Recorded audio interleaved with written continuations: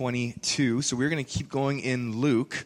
And the question that the text brings up may or may not push buttons for you. I hope it does, because as I studied and worked on this week, it definitely pushed many of mine as I see myself in the text and see where my sin is so present. And so the idea that I want to push today, that I think the text delivers to us, is how can we change the way in which we live expectant of receiving immediate, tangible return for our work, our efforts, and our service. The idea is, how do we not live in such a way that we believe that our service, that our work deserves recognition, that we deserve to be king, that we deserve our kingdoms to be built up, but how instead we can come under the same servant nature as God, who graciously gives daily without receiving his just worship, returns or pay for what he does without ceasing in creating and sustaining, redeeming and restoring. The point will be that we have to remember that we do have a return, we do have a reward, we do have a payout. And it's God himself now, but also fully, with one day living with him in the kingdom of God for eternity, eating and drinking at his table, ruling with him in perfect restored relationship forever. So that's the shape that we're going to take this morning. I'm going to try to argue that as well as I can, and I hope that we can see where we are not living in the kingdom of God, but we are experiencing this desire, this sinful desire for us to be worshipped as our own kings of our own kingdoms. So, let's read, jump in, and see if I can actually show you what I think it's saying. So here we go. A dispute also arose among them as to which of them was to be regarded as the greatest. This is verse 24 all the way to 30. And he said to them, the kings of the Gentiles exercise lordship over them, and those in authority over them are called benefactors. But not so with you. Rather, let the greatest among you become as the youngest, and the leader as one who serves. For who is greater, one who reclines at table or one who serves? Is it not the one who reclines at the table? But I am among you as one who serves. You are those who have stayed with me in my trials, and I assign to you, as my Father assigned to me, a kingdom, that you may eat and drink at my table in my kingdom and sit on thrones, judging the 12 tribes of Israel. So let's pray and jump in. Father, this morning as we look at this passage, would we see you more clearly? Would we understand who you are and what you've done for us. God, how you have secured our redemption and our forgiveness through what Jesus did on the cross, giving of himself, God, so that we would not have to pay the price that was on our head, that our sin deserves, that we wouldn't have to face your wrath, but we could face your love and your acceptance, that we could become heirs of you, co-heirs with Christ, that we could be with you forever in perfect restored relationship. And it is only because of what you have done and what you have invited us into. And God, would we relinquish our kingdoms and our thrones, God, the ways in which we have tried to build up ourselves? Would we instead fully worship you? Would we be reminded daily, even as we breathe and as we think, as we exist, that it is only because you will it, only because you allow it to happen? And so would we come away from this morning just more in awe of who you are and what you've done and how you deserve every ounce of our worship and our praise and the glory and the honor that you're due? Would our lives reflect that as we go from this place? We pray in your great name, Jesus. Amen. So how does this text make this argument? How does this text say this? Well, let's start with verse 24 and see what happens. A dispute also arose among them as to which of them was to be regarded as the greatest. Now, I'm really bad at English sometimes, and when I read this, I miss it. And this time, I saw something that I hadn't seen before. A dispute also arose among them as to which of them was to be regarded as the greatest. This is not the first dispute. This is not the first dispute of this conversation that we're in. In fact, what Brian talked about last week, we're going back to that. Go back to verse 22, sorry.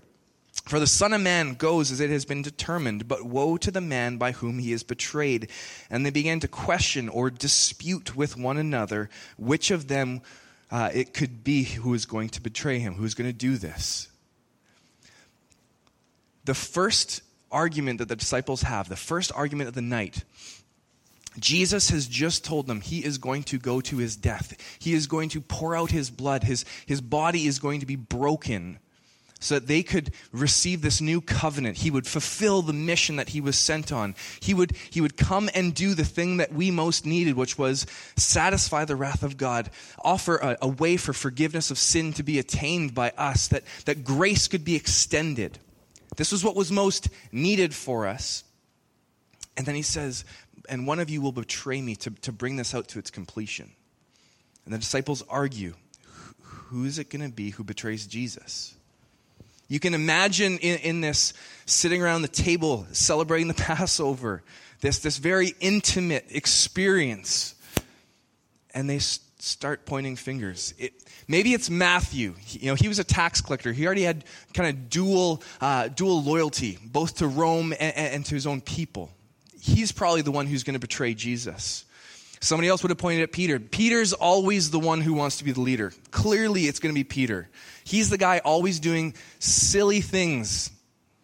Somebody, that Judas is sitting there and just as quiet as he can be, right? Just eating his bread, dipping it in the bowl with Jesus, trying to fade into the background. And John's sitting there with a smirk, right? I'm his favorite. It's not going to be me. I already know the answer to this question. Going back and forth and back and forth. And then the second dispute comes. And the second dispute comes out of the realization of the fullness, the depths of what Jesus has just said. I'm going to die. I'm going to be gone. And they realize one of us gets to take over. One of us gets to be the greatest. Which one of us is going to be the leader? Which one of us is going to be the new rabbi? Which one of us is going to continue the mission that Jesus started? Doesn't that feel really dirty? Man, Jesus has just promised that he is going to give of himself. He is going to go to his death to fulfill this mission, to secure salvation. And they start kind of fighting over the remains already. Right? It feels a little bit like a Western where the camera pans up from the darkness into the desert sand and you see footprints and they're staggered and they're stumbling. You see an empty canteen on the side and the camera pans up and you see the hero kind of stumbling and walking through the sand and finally fall. The camera pans out a little further and you see vultures starting to circle, like knowing that a meal is ready. Like just he's not dead yet. He's not dead yet, but let's be ready. These guys are already getting business cards printed, right? The greatest in the kingdom. This is ridiculous. The irony of it all, of Jesus saying, I'm going to give of myself. I'm going to serve the world. I'm going to lay my life down. And all the people can do around the table is wonder which one of them will be able to take over. More than about the sacrifice, more than about the eternal significance of the event. They were close to falling prey to that sin that has stuck around since the beginning. Plaguing creation, wanting the kingdom or wanting to be their own kings without the true king. In this case, they wanted to be the king of the little kingdom that they thought they could have. This might be a bit misunderstanding, but it came to mind this morning as I was preparing, and it was the Lion King with Simba as he's frustrated about having to go and do all these things, being told to do this and do that and be here and don't do that. These are your rules. These are your boundaries. And then he starts singing, I just can't wait to be king. And the reality of that is saying, I just can't wait for my dad, the king, to die so that I can take over. What arrogance of these men who were selected from really the reject pile, these men who were not selected to go further and become rabbis. These men who were not selected to go further, they were fishermen and tax collectors. These were the bottom of the heap, the uneducated, the undesirables. Saved, taken out of that world and given these places of prominence in the kingdom of God. And that's not enough. They're just questioning who's going to take the mantle on. This first verse reveals the nature of the disciples' hearts. I mean, think of what they had seen and experienced and been a part of, what they had done with Jesus, the miracles, the healings, casting out demons. They had seen people fed. They had seen the crowds clamoring after Jesus and his disciples. Houses had roofs ripped off so that people could be close to Jesus. People followed Jesus and the disciples out into the wilderness for days on end. People even tried to take Jesus and make him king by force. And yet often they saw Jesus trying to keep his name and his true identity hidden, but with the right leader. With one of them, think about the movement that they could create. Think about the kingdom that they could form. They could overthrow the Sadducees and the Pharisees and get rid of that old dead system and bring about this new one. Or even, if they got enough people, they could take on the Romans and really make Israel that country that they believe it was supposed to be. With Jesus gone, one of them in charge, one of them would get the glory and the honor. The honor before men, the seat of honor at feasts and wedding, the one who would get the praise, the authority, and the power. When you flesh this first verse out, it's very terrifying. Because it's not just about the disciples. I think if we stop and we ask ourselves a few questions, we'll realize that we are wanting to be the kings of our own lives, our own little kingdoms as well. Like always, it's easy to demonize the disciples and to point out where they go wrong. And yet when someone cuts us off in traffic, what's our response? Is it anger? When you're embarrassed at work or in front of others, what's your response? Is it to protect your image? When something goes wrong with your health, what's your response? Despair? When you don't get the raise at work that you think you deserved, or you're overlooked for the promotion, how do you act? When you find out that you're not invited to an event, but your friends were.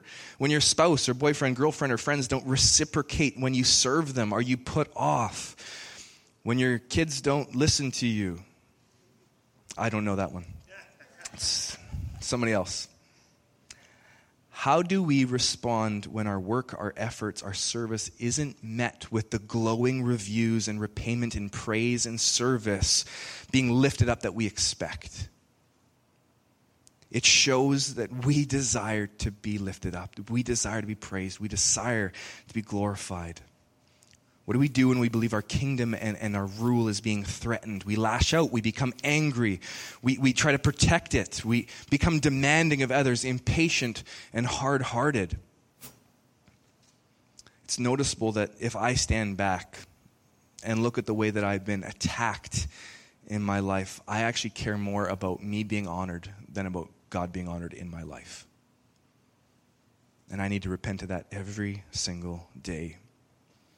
If there's a throne in my house, who or what sits on it? How does what I fear, hope for, desire show who sits on that throne? We can point out the disciples and their desire to be the kings of that kingdom, and yet it's so easy for us to fall prey to that same sin. We fall into the way of the world. And that's what verse 25 talks about. And he said to them, the kings of the Gentiles exercise lordship over them, and those in authority over them are called benefactors. The leader of this world, the leaders of this world expect to be served and use their power to be served and elevated. We get the idea of that first part of the verse. The kings of the Gentiles exercise lordship over them. Right? They use their military, their money, their power, their laws, their authority to stay in power. They use them to take taxes and to put you into military service. I mean, this is still happening today. We do this. We allow people to be over top of us. They use their power and their authority to stay in power, trying to prove that they are worthy of still being in power. The next bunch of months, as we come up to a federal election, you'll see it. People trying to prove that they're worthy of being in that place of power. They're fighting for the seat. They're fighting for that. They use their authority to maintain control, keep us, and I'm not talking about our politicians right now. I'm just talking about nothing in particular. but keeping us down so that they can have power and authority. Think of the kingships in the world. The only way that they stay kings is by having people serve them. But benefactors might be one that we don't understand as much. Benefactors was an honorific title given to Greco-Roman rulers, princes, emperors, and even to gods. In the honor culture of that world, public recognition in various forms was a required return for generosity. So whenever you did something for someone in public, you expected to be praised. And we still know this. When you give donations to a hospital, sometimes you get your name on the wall. Or you get a brick on the ground, right? There's a plaque that can go on the wall if you give a big enough gift. There's schools named after certain people because they've bequeathed certain amounts of money to that organization. I came across this one. It was funny. Michael Bloomberg, a few years ago, gave $1.7 billion, I think, amazing, $1.7 billion to a school that now, it's the School of Medicine, the Michael Bloomberg School of Medicine.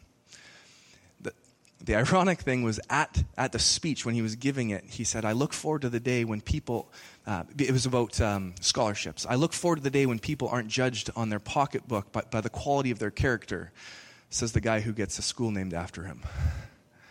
Totally wanting to be judged on the quality of how much he gave.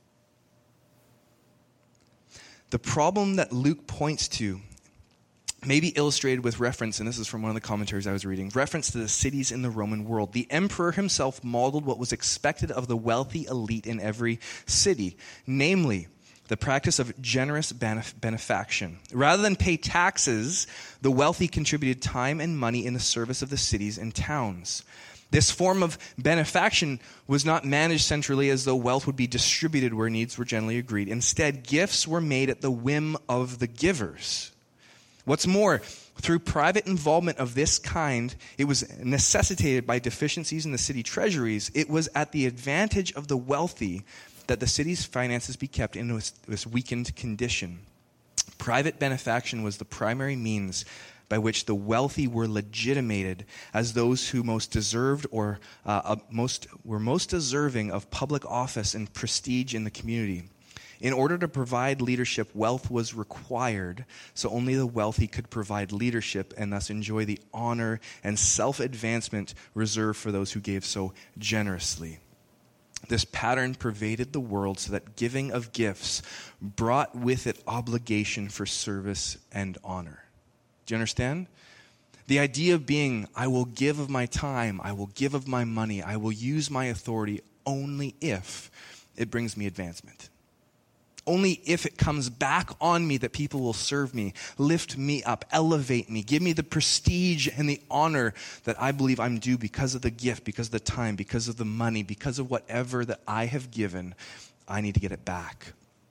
The goal was to be seen as useful and desirable by the world, to be honored and elevated by the use of what they had to gain more. He said to them, the kings of the Gentiles exercise lordship over them, and those in authority over them are called benefactors. See, the problem that these disciples had forgotten is that they weren't the ones who were worthy of the kingdom. They hadn't earned a position. They were gifted it. Well, what do you have to stand on? Why would you expect to be served when you have nothing to give? When it's not even yours to give in the first place. They had forgotten that grace was extended to them, that the gift that they had been given, they had forgotten that they were not supposed to have spin-off kingdoms, but they were supposed to be all in for the kingdom of God.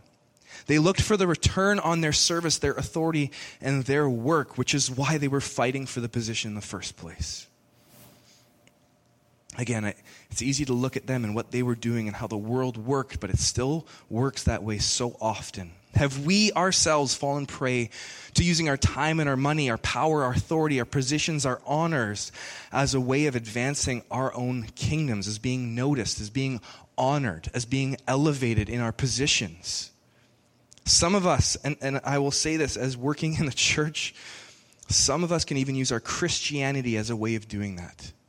Look how well that person serves. Look at how they give. Look at how they preach. Look at the books that they have written. Look at what they've done. And we expect to be lifted up and honored for what we've done. Do we believe that the kingdom of God is better off because we're in it? Or that we deserve to be in the kingdom of God? Are we living in such a way that tries to prove our worth, or where we use our position as a Christian to prove that we deserve to be a Christian? Do we serve in such a way that we are looking for the praise and the worship of those around us? The question that comes out in this verse is, do we view ourselves as a benefactor, the one who gives? Or do we view ourselves as a beneficiary, the one who has received? Are we the one who wields power to further our kingdom, or are we the one who has been given power to serve? The reality of the kingdom comes next, serving without regard. This is what verse 26 says. But not so with you. Rather, let the greatest among you become as the youngest, and the leader as the one who serves. But not so with you. You should not expect to be served. You should be like the one who forgoes the status claims that you may think you have. You're to be like your Father, who gives every moment of every day, even to the wicked and the ungrateful, without return. Think about that for a second. And he said to them, the kings of the Gentiles exercise lordship over them. Those in authority over them are called benefactors, but not so with you. Rather, let the greatest among you become as the youngest, and the leader as one who serves. The youngest is most likely related to the idea of benefactors. That connection means that being the youngest will have to do with forgoing, like I said, status demands. You're not the beneficiary. You're not looking for the recognition. Youngsters in this day and age had no status that they would require any kind of recognition. You were just another servant. They can't have the positions of power politically. They wouldn't have been given the seat of honor. Being the youngest was a position that was thankless, really. Which means that the greatest is not to press his authority on those he leads. He is rather to behave as one who serves them. The youngest is not to be seen as one who is expecting return, but the one who forgoes it completely and serves others. Age in this day, and I still think it happens today, was seen as a status scale. The older you were, that started your kind of importance barometer. This is why Jesus, in the mere passage in Luke 9, this same structure, where Jesus says, I'm going to be betrayed, and then they start arguing about who's going to be the greatest. He brings a child, someone who has no status, and says, you must become like one of these. Yes, pure and innocent, but also one who doesn't expect to have the position of power and authority. As I studied for this, I was shocked, and I know I shouldn't have been. And I was reminded of the work that really goes about unnoticed.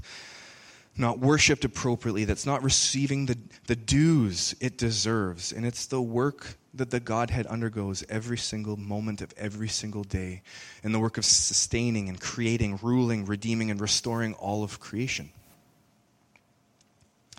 Both to the righteous and to the sinner, to the plants and to the animals, to the stars, to the planets, to the oceans, to the land, and yet he never receives the just rewards he's due for his magnificent work. More than that, it's not that he doesn't receive his just rewards, his worship, his praise, his glory, his honor. It's that those of us who don't give him that, he doesn't just snap out of existence. The indescribable patience and graciousness, how abounding in love to a loveless creation God is, has got to be one of the biggest things that hits us today.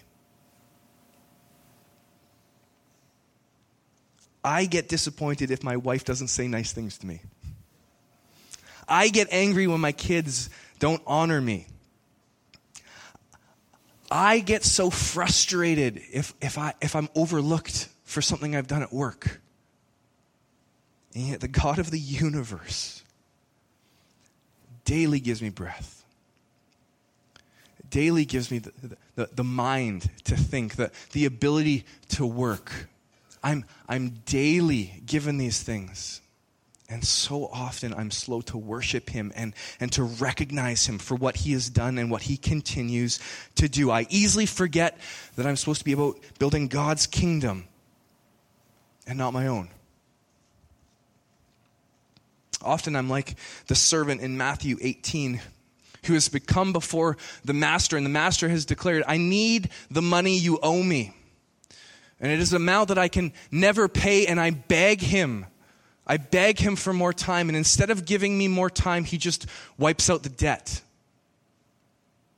And instead of worshiping him and glorifying him, I go out and find someone who owes me what I think I'm deserved, and I throw them in prison. I judge them because they aren't giving me what I think I'm due.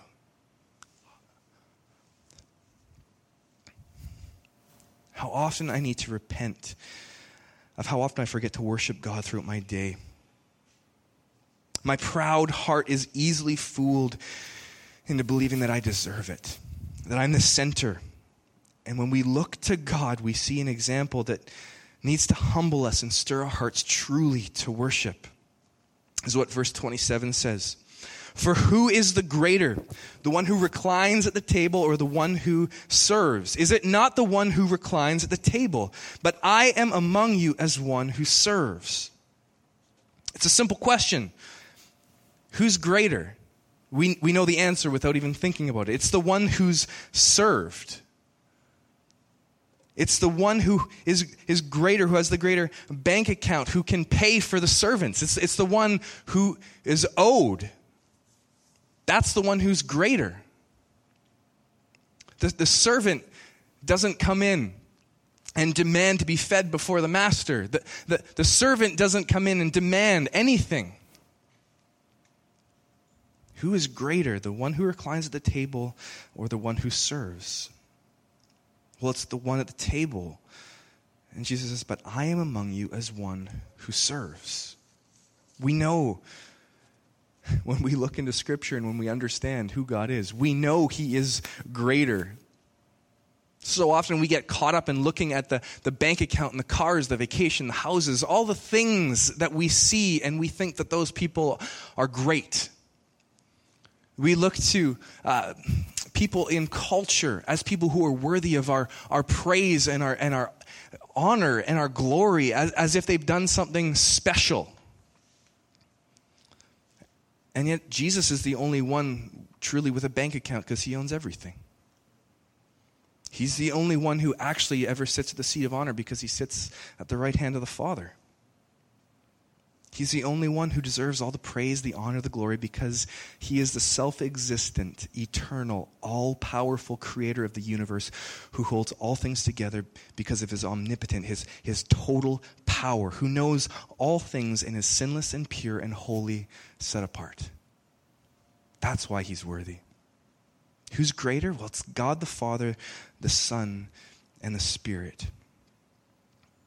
And yet, what's the example that Jesus gives us? I am among you as one who serves. He comes and he stoops to the place of servanthood where he would wash his own disciples' feet. Even to the ones who would deny him, the one who would betray him, and the ones who would flee from him in his time of need. What other God has stooped to become a curse to redeem a cursed people? What God would give of himself to remove the wrath that his creation deserved? There's only one. This gracious God who welcomes this sinful, disobedient creation into relationship after justifying us through his blood shed on a cross, making us right with him, saving us from the sin that had been dealt with on the cross. That's God. And if it doesn't lead us to worship, if it doesn't lead us to treasure him and to want to give back and to live in his kingdom, I don't know what will. I don't know what will. The question I asked at the beginning, how can we change the way in which we live, expectant of receiving immediate, tangible return for our work, our efforts, and our service? How can we instead come under the same servant nature as God, who graciously gives daily without receiving his just worship, returns and pay for what he does without ceasing and creating, sustaining, redeeming, and restoring? By truly seeing God. By truly seeing his work and treasuring him above any kingdom we could build or have or earn or be a part of. Because we see him for who he truly is. And we see him for the promises that he gives us. The hope that we have. The first part of this passage might seem like this is a very thankless thing to be a disciple of God. Be the youngest, forgo any kind of position, any kind of glory, any kind of honor. Forgo that. Don't look for that, but give it to God. Give it to God alone. And yet the promise from verses 28 to 30 are pretty special. Read that with me. 28, you are those who have stayed with me in my trials, and I assign to you, as my Father assigned to me, a kingdom, that you may eat and drink at my table in my kingdom and sit on thrones judging the 12 tribes of Israel. The promise is that what we have right here and right now isn't it. Because we don't know how long we have it anyways. There's no promise that we have 100 years of ruling and reigning and being served and glorified and honored. There's no promise. A car accident comes and it's over. Cancer comes and it's over. Sickness comes, death, anything can happen. Your reputation can be gone in a moment. One act of stupidity in our culture right now can mean that you are just buried. There's no sure thing about creating and sustaining and having a kingdom here and now. But the promise that I assign to you as my Father assigned to me a kingdom that you may eat and drink at my table in my kingdom and sit on thrones judging the 12 tribes of Israel, that is an eternal promise. That is an eternal promise that cannot be taken away from us because God has assigned it to us. God has given it to us. Not without our work in it. You are those who have stayed with me in my trials. What is that talking about? It's a tricky one. The trials really kind of goes back to different parts of the Gospel of Luke. And ways in which Jesus has called us out of the way of the world and into the way of the kingdom. It's something as simple as which type of soil are you? The one who accepts the word of God with joy but has no root and it goes away. Are you the type of soil who it comes upon but it's the rocky path and it just gets trampled on and destroyed? Are you the type of soil who it shoots up but weeds come up and the cares of this world come and wrap around and destroy it before it can come and be a harvest? Or are you the type of soil who is the good soil, who continues on and actually reaps a harvest? Are you the kind that in the place of Jesus and his temptations would succumb? Where he says, yes, let me test God. Let me have the earthly kingdom. Let me be served. Those are the kind of trials that we need to reject. That we wouldn't succumb to trying to build our own kingdoms. That we wouldn't try and do it on our own, but we would see the kingdom of God and we would aim for that every single day. The ruling thing might throw you off a bit. The 12 tribes of Israel, that's tricky too. It looks like it might just be for the apostles, right? This bit. The rest of it we can take, but this bit, that's theirs. No. In 1 Corinthians 6, Paul actually fleshes this idea out for the believers in Corinth.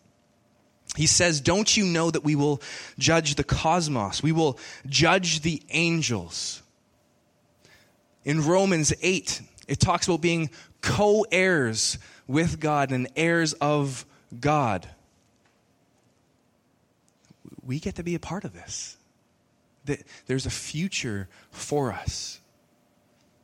One where we sit and we eat and we drink at the table of Jesus with him in perfect, restored relationship forever. Where we sit and we rule and we judge with Christ forever.